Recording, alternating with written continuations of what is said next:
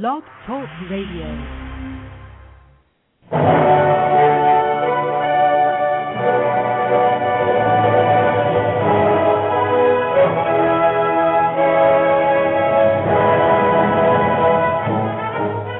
Ladies and gentlemen, welcome to Movie Addict Headquarters with your host, Betty Jo Tucker, author of Confessions of a Movie Addict, right here at www.blogtalkradio.com.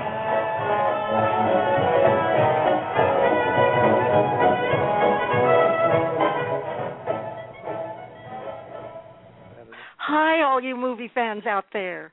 This is Betty Jo Tucker speaking to you during the third week of August 2011 and thanking you for tuning in to Movie Addict Headquarters. We have a very interesting show for you today, folks, because our guest is filmmaker Michael Weber, whose documentary, The Elephant in the Living Room, is being released on DVD next week. I've had the good fortune to see this film already, and believe me, it's a real eye-opener about the dangers of keeping wild animals as pets.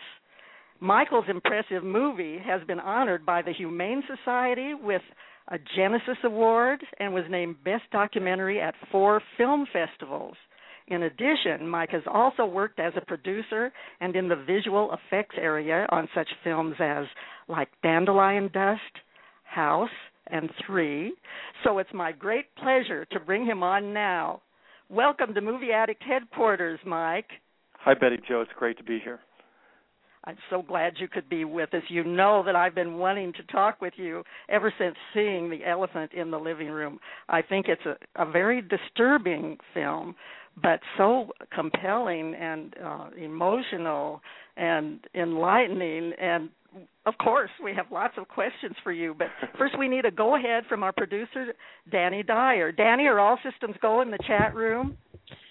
Everything is open and going. It's the chat room's where we roll out the red carpet for everyone, and if you want to sign up for the chat room to put in your comments and suggestions and questions, go to the top right-hand section of the page, click sign up. It only takes a second, and it's absolutely free, and then you'll come back to the chat room where you can type away.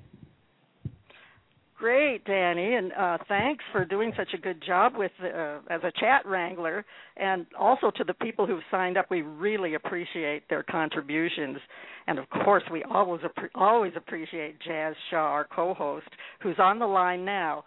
Jazz, I know that you have an interest in the topic of the elephant in the living room. Am I right about that? Well, I've been working with animals for a long time. I worked with the Humane Society. I actually ran a shelter for a few years. It's where I met my wife. And mostly it's typical household pets, but you do get some exotics once in a while. And also in my work as a writer, I've had to cover a few stories that involve some usually, unfortunately, tragic incidents with exotic animals being kept as pets. So, yeah, I haven't gotten, I'm sorry to say, to see the film yet, but I'm certainly planning on getting the DVD as soon as I can. Well, I hope that you will, Jazz, but I know that even though you haven't seen it yet, that you have some questions that you'd like to ask Mike. So you have the floor now. Yeah, just to go off script, before we get started, I was going through your background, Mike, and a lot of your work is listed as a producer. Many of Betty Jo's fans are people who are in or aspiring and might want to get in to the business. Could you just really briefly let us know? We talked to a lot of directors. Give us the technical distinction. What's the difference? What about being a producer as opposed to a director or an actor and things like that? Sure. Yeah, the producer role is a little bit confusing to people because there are so many different types of producers, and even among producers that serve the same role, the executive producer or co-producer, even their tasks are even different from one film to the next. And so in my case, I've actually had a production company for about 20 years, and so I have a strong background in production and TV and commercial and film production. And then my breaking in stories, I got into producing films. I got in first as I have a strong background in visual effects and computer animation, and I started doing that within motion pictures, and then ended up working my way up as a producer. And what a producer does in a classic sense is you're really organizing a film from the top. And so, one way of putting it is if, when a movie wins, Best Picture at the Academy Awards, it's just the producer that actually goes up, or the producers that go up and receive that award. So in terms of the producer, they're really at the highest level. They're the champion for the film. They're there from the beginning to get the film up and running, and typically it was their property or their concept or their script all the way to the end, to delivering it to the studio and then well after. So, and in my case, as producer and co-producer on the films that I've been on, I'm really, and these are films that are in the sort of the $3 to $4 million range, which, believe it or not, is a lower budget film. I'm really wearing a lot of hats, and that actually serves me very well for being a producer, where I'm either working in pre-production, also going into production, and then all the way through post, which is actually the largest part of our production. Now, you've done a whole bunch of short films in your career. I noticed this is your first outing for a feature-length film. What attracted you to this story, to this concept for the elephant? I mean, this whole idea of exotic pets. What made that the draw to be your first feature? Well, I had the other films that we did for the studios were all feature-length, but in terms of directing, this was my first one, and also it was a matter of stepping away and going back and doing a documentary. So it's the first documentary I've done. But I had read a couple books on the subject of people who own exotic animals as pets. That a friend had given me these books, and the books were, I was in Poland at the time. We were shooting a film, and I brought them across with me on this flight, and I was reading them, and they were written by an Ohio police officer. His name is Tim Harrison. And I couldn't quite believe what I was reading was true. It was a guy who was taking tigers out of people's basements, pythons that would normally, be from India or something, pulling them out of their walls, and all the various exploits that he's had over the past 20 or 30 years in encounters with exotic animals here in the United States. And it really worked on me. I just couldn't get it out of my mind, and I started doing some research on it, and I learned that, there are more tigers in Texas than there are in their native land in India. And I learned that there were states in this country where, you need to have a dog license to own a dog, but you don't need anything whatsoever to put a lion or a tiger or a chimpanzee in your home. And as I started to, really contextualize all of this and notice in the news all these different occurrences of things happening, and I realized this is the elephant in the living room. There's this huge thing going on in this country that none of us seem to be aware of or be talking about. I like to play on words, by the way, with the elephant in the room. That's something that's common in politics that I write about. The thing nobody wants to talk about. But in this case, at least for some of them, it was quite literal. So compared to previous outings that you've had, other types of film work, now you're into a documentary, you're dealing with something with live animals, with real people who were distressed. Can you let us know, how was that different from your previous work? What did you run into that was new, that was challenging? Did this expand your horizons as a filmmaker? Yeah, absolutely. I mean, it was terrifying, really, when you're as a producer on these other fiction films. It's really all about managing budgets, managing schedules. I can tell you when we start into a production, I can tell you 6 months from now, on a given day at a given time, exactly where we will be, what we will be doing, what personnel will be, what amount of budget we've spent, et cetera. Taking on a documentary from day one, I had a concept and I knew what I was looking for, but really it's going to control you and not the other way around. At least the way that I did this documentary, where we're following it from the inside. And so that was really so counter to what I was used to, and also to the way that my brain worked. And so that was absolutely terrifying. But what's interesting is that actually became very liberating for me, to release that control, and creatively it was liberating to let these things happen and to follow these stories and to look for these stories and figure out what to follow and where and let them lead you instead of the other way around. It was, I likened it to the difference between driving a car and riding a roller coaster. Riding that roller coaster is so much more terrifying, but it's so much more fun. You put your hands up and say, I'm just going to let this thing take me where it goes, instead of just, driving your car around. And so So that's what was really different about the documentary and what I really, really appreciated about it. Now you mentioned the word terrifying several times in terms of the filmmaking experience and scheduling, but speaking of terrifying, did you have a lot of direct in the same room interaction with some of the animals that you're dealing with? Did you ever feel like you were a sense of danger from dealing with this, like exposure to the animals? Yeah, actually quite a bit. I had to decide ahead of time so that I wouldn't be making these decisions on the fly. I had to decide ahead of time, how far am I willing to go to tell these stories, to get this footage, and how deep would I go to do this, because I shot the film also. And I decided ahead of time I was going to go, virtually as far as I needed to do it. And so what that ended up meaning was I was in and around these cages where, for instance, with a lion, where a lion had already, around its cage where it had already escaped. I remember shooting a story with a tiger. I was around its cage and it had already ripped someone's arm off. And so you're with these, so you're in very close contact with these animals, many of which have already escaped from that cage, have already attacked people, and it's pretty terrifying. But I felt like in order to give the audience the access that was important to adequately tell their story, I needed to do that. And what's really interesting about that is that the most dangerous thing ultimately ended up being I ended up not getting mauled by anything. I didn't end up being attacked by a tiger or anything like that.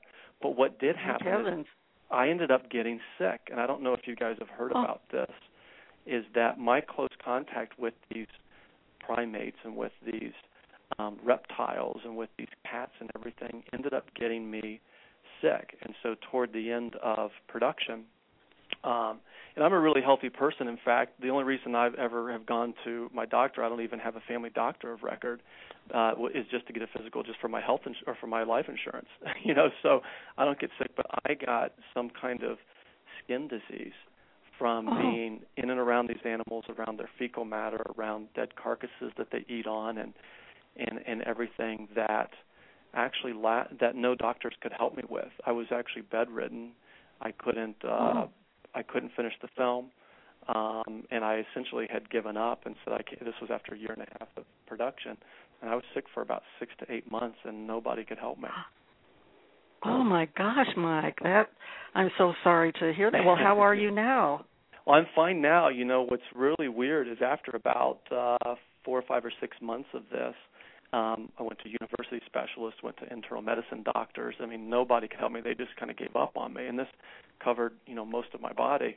And so I actually went to a world-renowned veterinarian, and I said, look, you got to help me. We know that this is zoological, and, and what would you do? Just treat me like an animal, basically. What would you do if I was an animal and I came in like this? And he said, okay, here's what I would do. And we aggressively treated me for basically parasites, and with my doctor's consent. I mean, you're in trouble when you go to your doctor and say, hey, I've got a vet who recommends we do this, and they put up their hand and say, whatever you want to do is fine. You're in trouble. And so, so we did that. And so they dewormed you, basically. Well, I know, exactly.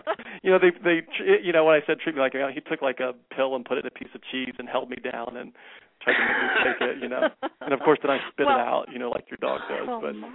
Mike, I mean that is, I did not know that, and I'm so glad that you're okay now. And I became a fan of yours, of course, watching this film, but I also became a fan of Tim Harrison, because my gosh, the dangers that this police officer has faced in the job that he does. Could you tell us a little bit about Tim, because he was so much of the movie? Yeah, he's amazing. And when you take on any film, one of our things that we always look for when you're writing a film, you're reading a book, you want to turn it into a film, is you're really looking for interesting characters in unique situations. And if you think about, that's really the heart of most really good films. And you think about Tim Harrison, this Ohio police officer. He's actually a police officer, he's a firefighter, and a paramedic. He's all three. And believe it or not, he was actually also inducted into the Martial Arts Hall of Fame during the time that I was filming him. So you want to talk about an interesting character, and his unique situation is that and this isn't his job, but because of there's such an influx of these animals in people's homes, and of course they escape and attack people, he's kind of the go-to guy. Because he has a lot of experience in the past from being with these animals. He's the go-to guy that goes and rescues them. And so, I mean, he's got to be the most amazing guy that I've ever met. He's an animal lover. He knows so much about animals. He has all those attributes that I explained. And then, I mean, he's literally rescued and captured over 100 big cats, lions, tigers, cougars, hundreds of venomous snakes and pythons and reptiles and alligators. I mean, I think one year he had to rescue, I don't know if it was 27 or so alligators and crocodiles just in one year, just in like in a 60-mile radius, in southern Ohio there. I mean, he's really an amazing guy, and his story is a great one. So, I mean, that was really the hook for me, was having someone like him. Well, you two probably set up quite a friendship as a result of the film. And I've heard that Tim has also written 2 books on the topic and produced educational wildlife videos, right, and been featured on nearly every major TV network. So he's someone for us to find out more about, and I hope that the listeners will do that. Now, there's another person in the film that I wanted to ask you about. It's a very poignant story, I think. Tell us a little bit about Terry Brumfield. Yeah, when I started the film, one thing that I was, and I know I wanted to follow around Tim, who is very much against people, having these animals as pets because he's watched his own friends die from this and everything. But I also wanted to see the other side, and then actually I found the other side more interesting. I wanted to follow the story of someone who was raising a big predator in their home. And so I had come across various people, but then I ran into Terry Brumfield, who had raised 2 African lions in his home as cubs. And then by the time I had met them, he had already moved them out into the backyard now and had a pen for them. And they were, already 400 or 500 pound lions, and so these are pets, that he had raised in his home. And so, of course, when I met him, he's a really interesting guy. He's a great storyteller. He had documented a lot of his experience raising his lions, with home video and stuff. And so I was able to see a lot of that, and I used a little bit of it in the film. And his was a really neat story, and I found him really compelling and very honest. And his situation, like Tim's, is just sort of so unique. What he in his daily life living with these lions is so incredible. And by the way, he also has a lot of it. He's got like little dogs and a little Jack Russell that follows him around. The funny thing is, he has to have a license from the county for his Jack Russell. He doesn't have to have anything for his African lions that he keeps in his backyard. So, and then of course, as toward the the beginning of the film, one of his lions escapes its pen and is running down that major U.S. highway, and so everything just breaks loose after that. Oh my gosh! And of course, my experience with him, we developed a real strong friendship, and I spent about 1.5 years with him, and I really, regardless of where you stand on the issue and what it is that that he was involved in. He was an incredibly honest guy. He suffered from depression and was on medication and had a lot of problems. And those lions, certainly helped him out during that time. So you keep mentioning both sides, Mike, and I know as a documentary filmmaker, you're more into almost the journalism aspect of it and wanting to present both sides. But now that the project is done, what did you take away from that? Because, and the reason I ask is that we have animals that man has modified over thousands of years, our dogs and our cats, farm animals that we have successfully domesticated. We're talking about a group of animals that don't have a genetic heritage of interacting with humans in a friendly fashion, and people do this, and sometimes it works out, sometimes it leads to tragedy. Where did you come down at the end? Is this something people should be doing even with the utmost care, or is this something that you would be in favor of more of a ban on? Yeah, I'll start off by telling you how I approached the film and how the film plays out, and then I'll tell you actually how I feel. When I approached the film, throughout, there's no narration from me. Unlike a lot of popular documentaries, I'm not the main focus of the film. You don't hear from me. You don't see me, and I found it more interesting to sort of cover both sides and not tell an audience what to think. And in fact, we were going to learn together. As we go through it, we basically learn together. This isn't an activist film.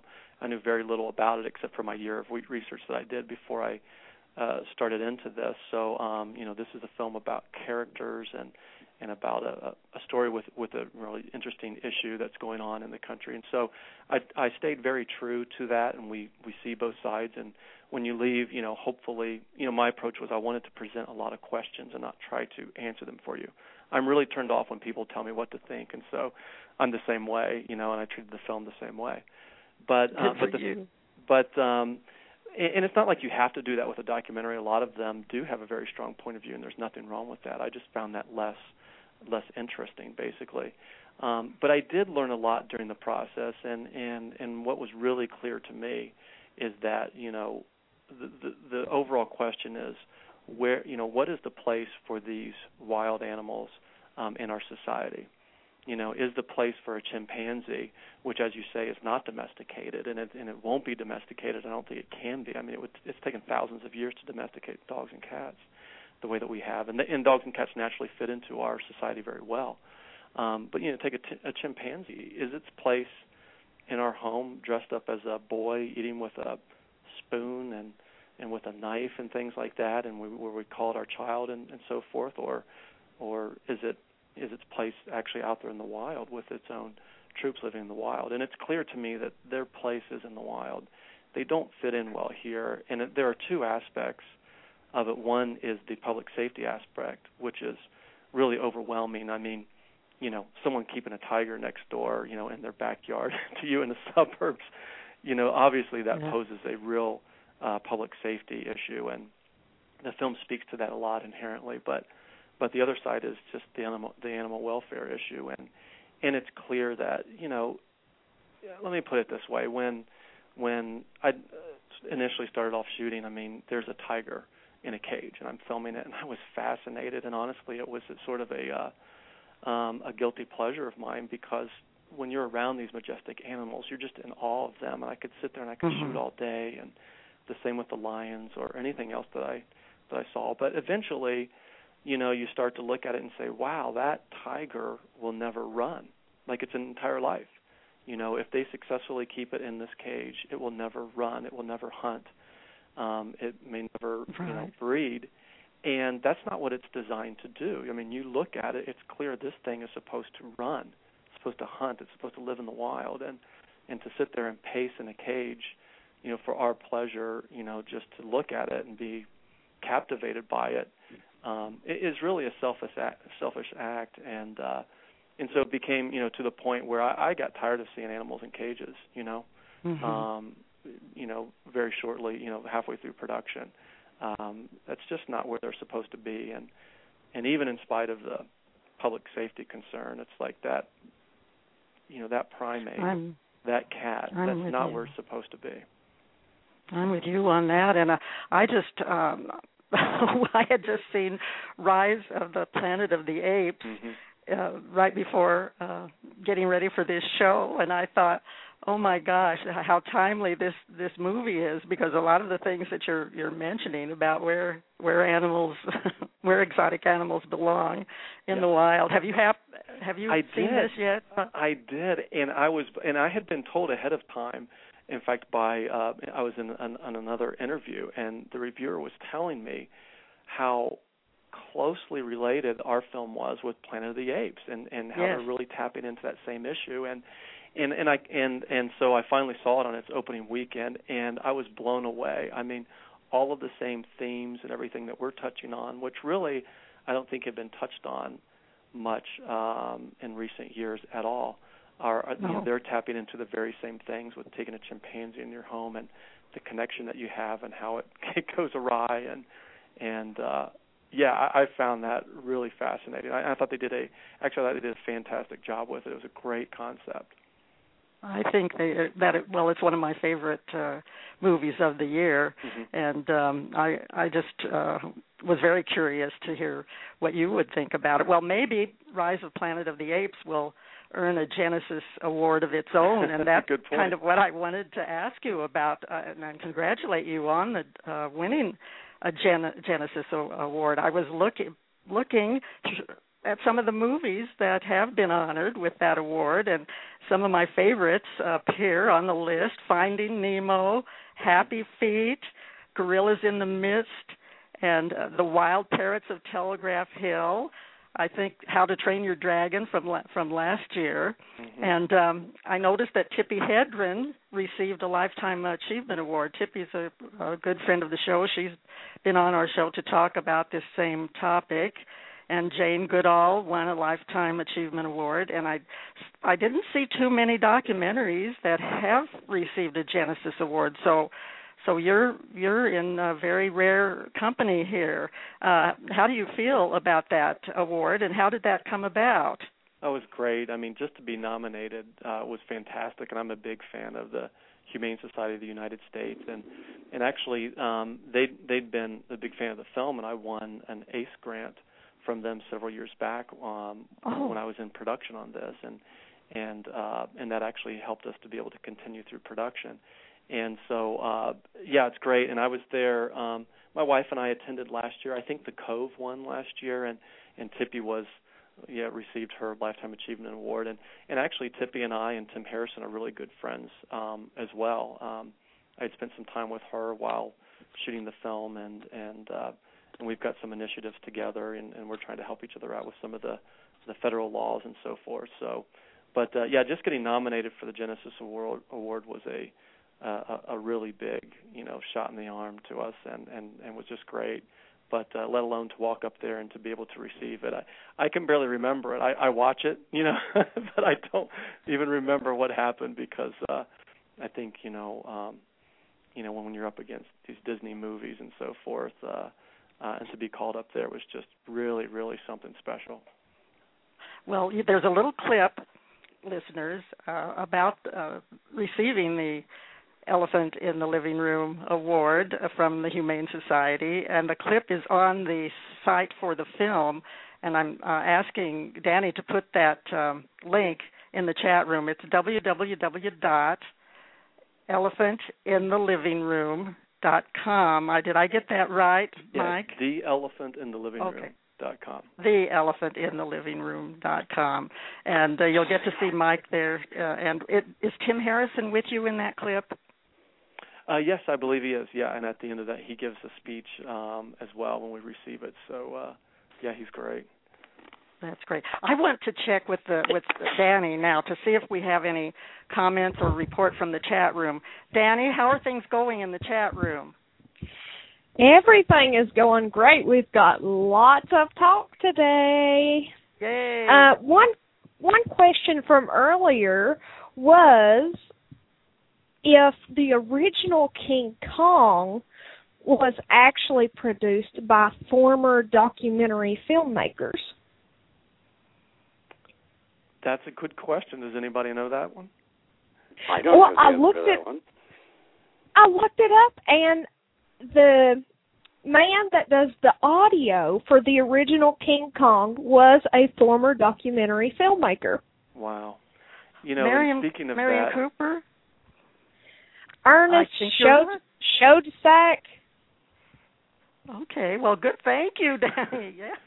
Well, a documentary film. I think the people who made the film were interested in documentary filmmaking, and that was the whole thrust of it. There was a documentary filmmaker going out, and wanting to make a documentary about this huge monster, and that's a good question. So thank you for chatters for bringing that up, and Danny for getting the answer for us. I wanted to move to some of your other films, if that's okay, sure. Mike. I was wondering, I know on your list of films on the Internet Movie Database, you do have quite a background as a producer, as Jazz mentioned. Like Dandelion Dust, Devil You Know, House, 3, The Visitation, and are there several horror movies in that list? Yes, there are. Yes, and so these are a few of these films are 20th Century Fox films, and one with Lionsgate. So yeah, that's not really by design, but yeah, those were pictures that I was hired on to help produce, and I was glad to do it. Many of them were based on best-selling books. So yeah, I mean, that was a great experience, and I think one of my favorites actually was one of the more recent ones, like Dandelion Dust, which has Mira Sorvino and Barry Pepper. John Gunn's a great director who directed that film, and that was out last October. But that's really a great film. It's a custody battle film, and I appreciated being able to work on that film because it has a real great character film, and kind of got away from that thriller horror genre, for a while. Well, you worked in all the genres pretty much by this point, Mike. Let me just toss one in your lap. How did the experience compare? I mean, given a choice, do you prefer horror? Are you now sucked into documentaries? That's what you want to do, live action, animation. You've done special effects. I mean, what's the best fit for you? Yeah, I think, my favorite films are films that are true stories. And I think and even though I haven't had the opportunity to do much of that, that's really what I aspire to. And so the documentary, is really the epitome of that type of storytelling, And so I've got a couple of the films that I'm working on that actually are derived from true stories and real life events. And so those are really my favorites. And although my credits are kind of all over the place, I think it's great. It's really helpful because working in all the different sensitivities of all aspects of productions and genres, I think have really served me well. But I look forward to continuing along the lines of like Dandelion Dust or other true life films. And well, don't catch any more flesh-eating diseases while you're doing these real life films. I've had my share of that. Our real life is terrifying enough. So we'll make the movies kind of an escape from that, maybe. Well, how did you happen to become involved in doing visual effects for films? Yeah, I actually, my dad was a computer programmer and so a real techie guy, and so I started programming when I was very young. And on my mom's side, she's a real movie buff. She was a technical writer. I learned writing from her, and also an artist. And so I was like this unusual thing where I used, both sides of my brain. I was actually an artist and a painter and a writer, and I received scholarships for that. But I also knew a lot about computers and programming. And right around, I guess, the 80s or so, those two worlds really collided in a very positive way when computer animation started to become really hot in 3D computer animation. And so in the late 80s and early 90s, that was starting to surface. And so I was really strong in that, and I had a great interest in that. I was also a writer, and so I had, all of that stuff going on, and I was majoring in English, in college while trying to still work on computer animation and special effects. And over time then, that ended up giving me sort of a backdoor way into the movie industry, that type of knowledge. And that's when I ended up being able to serve as visual effects supervisor and animator and stuff on these other films. And so even at the producer level, I was very creative field, I think, right now. And to have a background in that will stand you in good stead no matter what movie I think that you're involved in. Do you know what I forgot to ask you? And I'm very, very sorry about this. Before we left the elephant in the living room, I haven't seen the DVD. I saw a screener when the film first came out. So I've missed the bonus features, and I've heard that there are some interesting bonus features on the DVD that comes out next Tuesday. So could you tell us about those? Yeah, absolutely. So even if people have seen the movie in theaters, we wanted to really make the DVD something very special.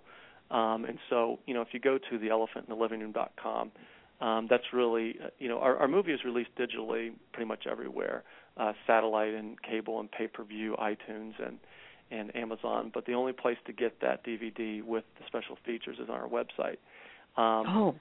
So we want to make sure that you go there to get it, because we actually have over an hour worth of bonus features. So we have deleted scenes that are amazing, like, for instance, how does Terry feed his African lions? And I didn't have to, it was one of my favorite scenes in the movie, but I had to really trim the film down, and so you get to see that scene, and you get to see how he does that. You get to see, basically we have like a 50-minute featurette that has Tim and myself, and if you remember from the film, remember the big muscular guy, Big Russ, who's in the film? All three of us sitting there actually answering questions that are frequently asked about the film, and it really answers a lot of questions that people have, and it's pretty entertaining. Probably the best feature on the DVD, I'll tell your listeners, if you like us on Facebook and you become one of the fans on Facebook, next week we're going to release how it is that you get to a hidden feature on the DVD, which is an Easter egg. And an Easter egg being one of the scenes or something that we actually hide on the DVD. And we have something on that DVD that you wouldn't normally come across in the menus, and we'll explain on our Facebook page how you get to it. That opens it up. That is probably one of the most compelling extra scenes that we have that we actually hid on there for people. So a lot of content and a lot of really fascinating things for people. We missed one other question, Mike, real quick, because I did want to circle back to the film just very briefly. When you do a controversial topic like this, you tend to stir people up. What sort of response has the film gotten? Have you been getting feedback or, particularly maybe even negative feedback from people saying, hey, don't mess with our right to have our animals, or hey, don't promote people keeping animals, things like that? Yeah, because we explore both sides, we've had a little bit of both. We've had praise from both sides, and I've also had criticism from both sides. But, the biggest thing that I look out for is audience reaction and critics' reaction. And the audience reaction has been fantastic. And when this movie took 2 years to make, and you're sort of working in a vacuum, and you're working even secretly, and you're always just wondering what's going to happen when I let this go, and how are people going to react to it. And it's been fantastic. And as we mentioned, I think earlier on, our first, we won 4 Best Documentary festivals. Audiences have been going crazy over it. Have people saying that it's, changed their life and things like this. And it's funny with the documentary, or maybe specifically with this film, I've never heard things like that, from people from doing any of our other films. You get this extra experience that people take away from it that you don't normally get from just a form of entertainment. Most reactions from people, even from a good film, when you walk out of the theater, is you say, that's great, now let's go to Applebee's and get something to eat, And in this case, people walk away and all they want to do is talk about it and talk about it more and find out more, and it affects you personally, and it's this real thing that's happening out there, and that has just been overwhelming, to hear the responses from people. It's just been really, really rewarding. And well-deserved, too. Do you have any upcoming projects you'd like to mention? Because I see the time is going by so rapidly, and I wanted to make sure that you had a chance to tell us about anything coming down the pike that you'd like to talk about. Well, I won't plug them too hard, but the one thing is, actually, I am working on we're in development of a television series that's a spinoff from this content. And, I learned so much, and it affected me so much. It's like I can't. There are plenty of films that other films that we're working on, but I can't quite just walk away from it outright. It really affected me, and there's a lot to do, and there's a lot to explore in this world. And so I'm actually continuing that effort and doing some spin-off work on Elephant. Well, I hope that you do, because there are lots more stories to be told about that topic. And I see that our time is almost up, and I want to thank you so much, Mike, for being such a terrific guest. It's been great having you on our show today, and when you get the TV series going, will you come back and talk with us again? Absolutely. It was my pleasure. Anytime. It's our pleasure to have you here, and keep up your good work, and be sure to tell Tim Harrison how much we admire him, too, will you? I definitely will. I absolutely will. Well, thank you again, and I really, really appreciate you taking the time to talk with us, and I hope everyone orders the DVD from your website so that they can get those DVD bonuses. And so we'll let you go now, and we'll hope to talk to you again soon. Thank you, guys. Thanks, Mike. Thank you. Bye for now. Jazz. Isn't it encouraging to talk with someone like Mike Weber, who's responsible for this kind of important documentary? It is. I'm glad to see people are still doing it. I was kind of trying to pay attention to the chat, and people were mentioning that one of the sad parts of this is that films like that, unless you live in a big city area with a lot of different screenings, art houses, everything else, you often don't get to see them. Most of the country never gets to see a documentary because there just aren't enough, slots in the theater, and you miss it until it comes out on DVD. So that's the only way you can catch it.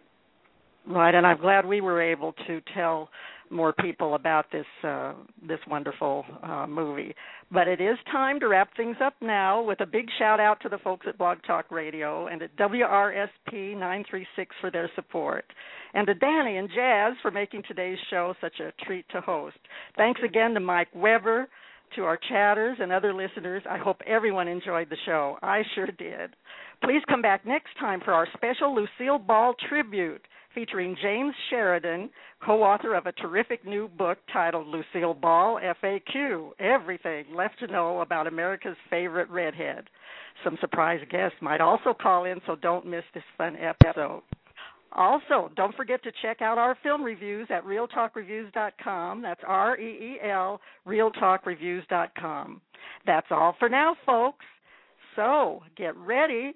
Here's Kenny Loggins to take us out with, you guessed it, Footloose.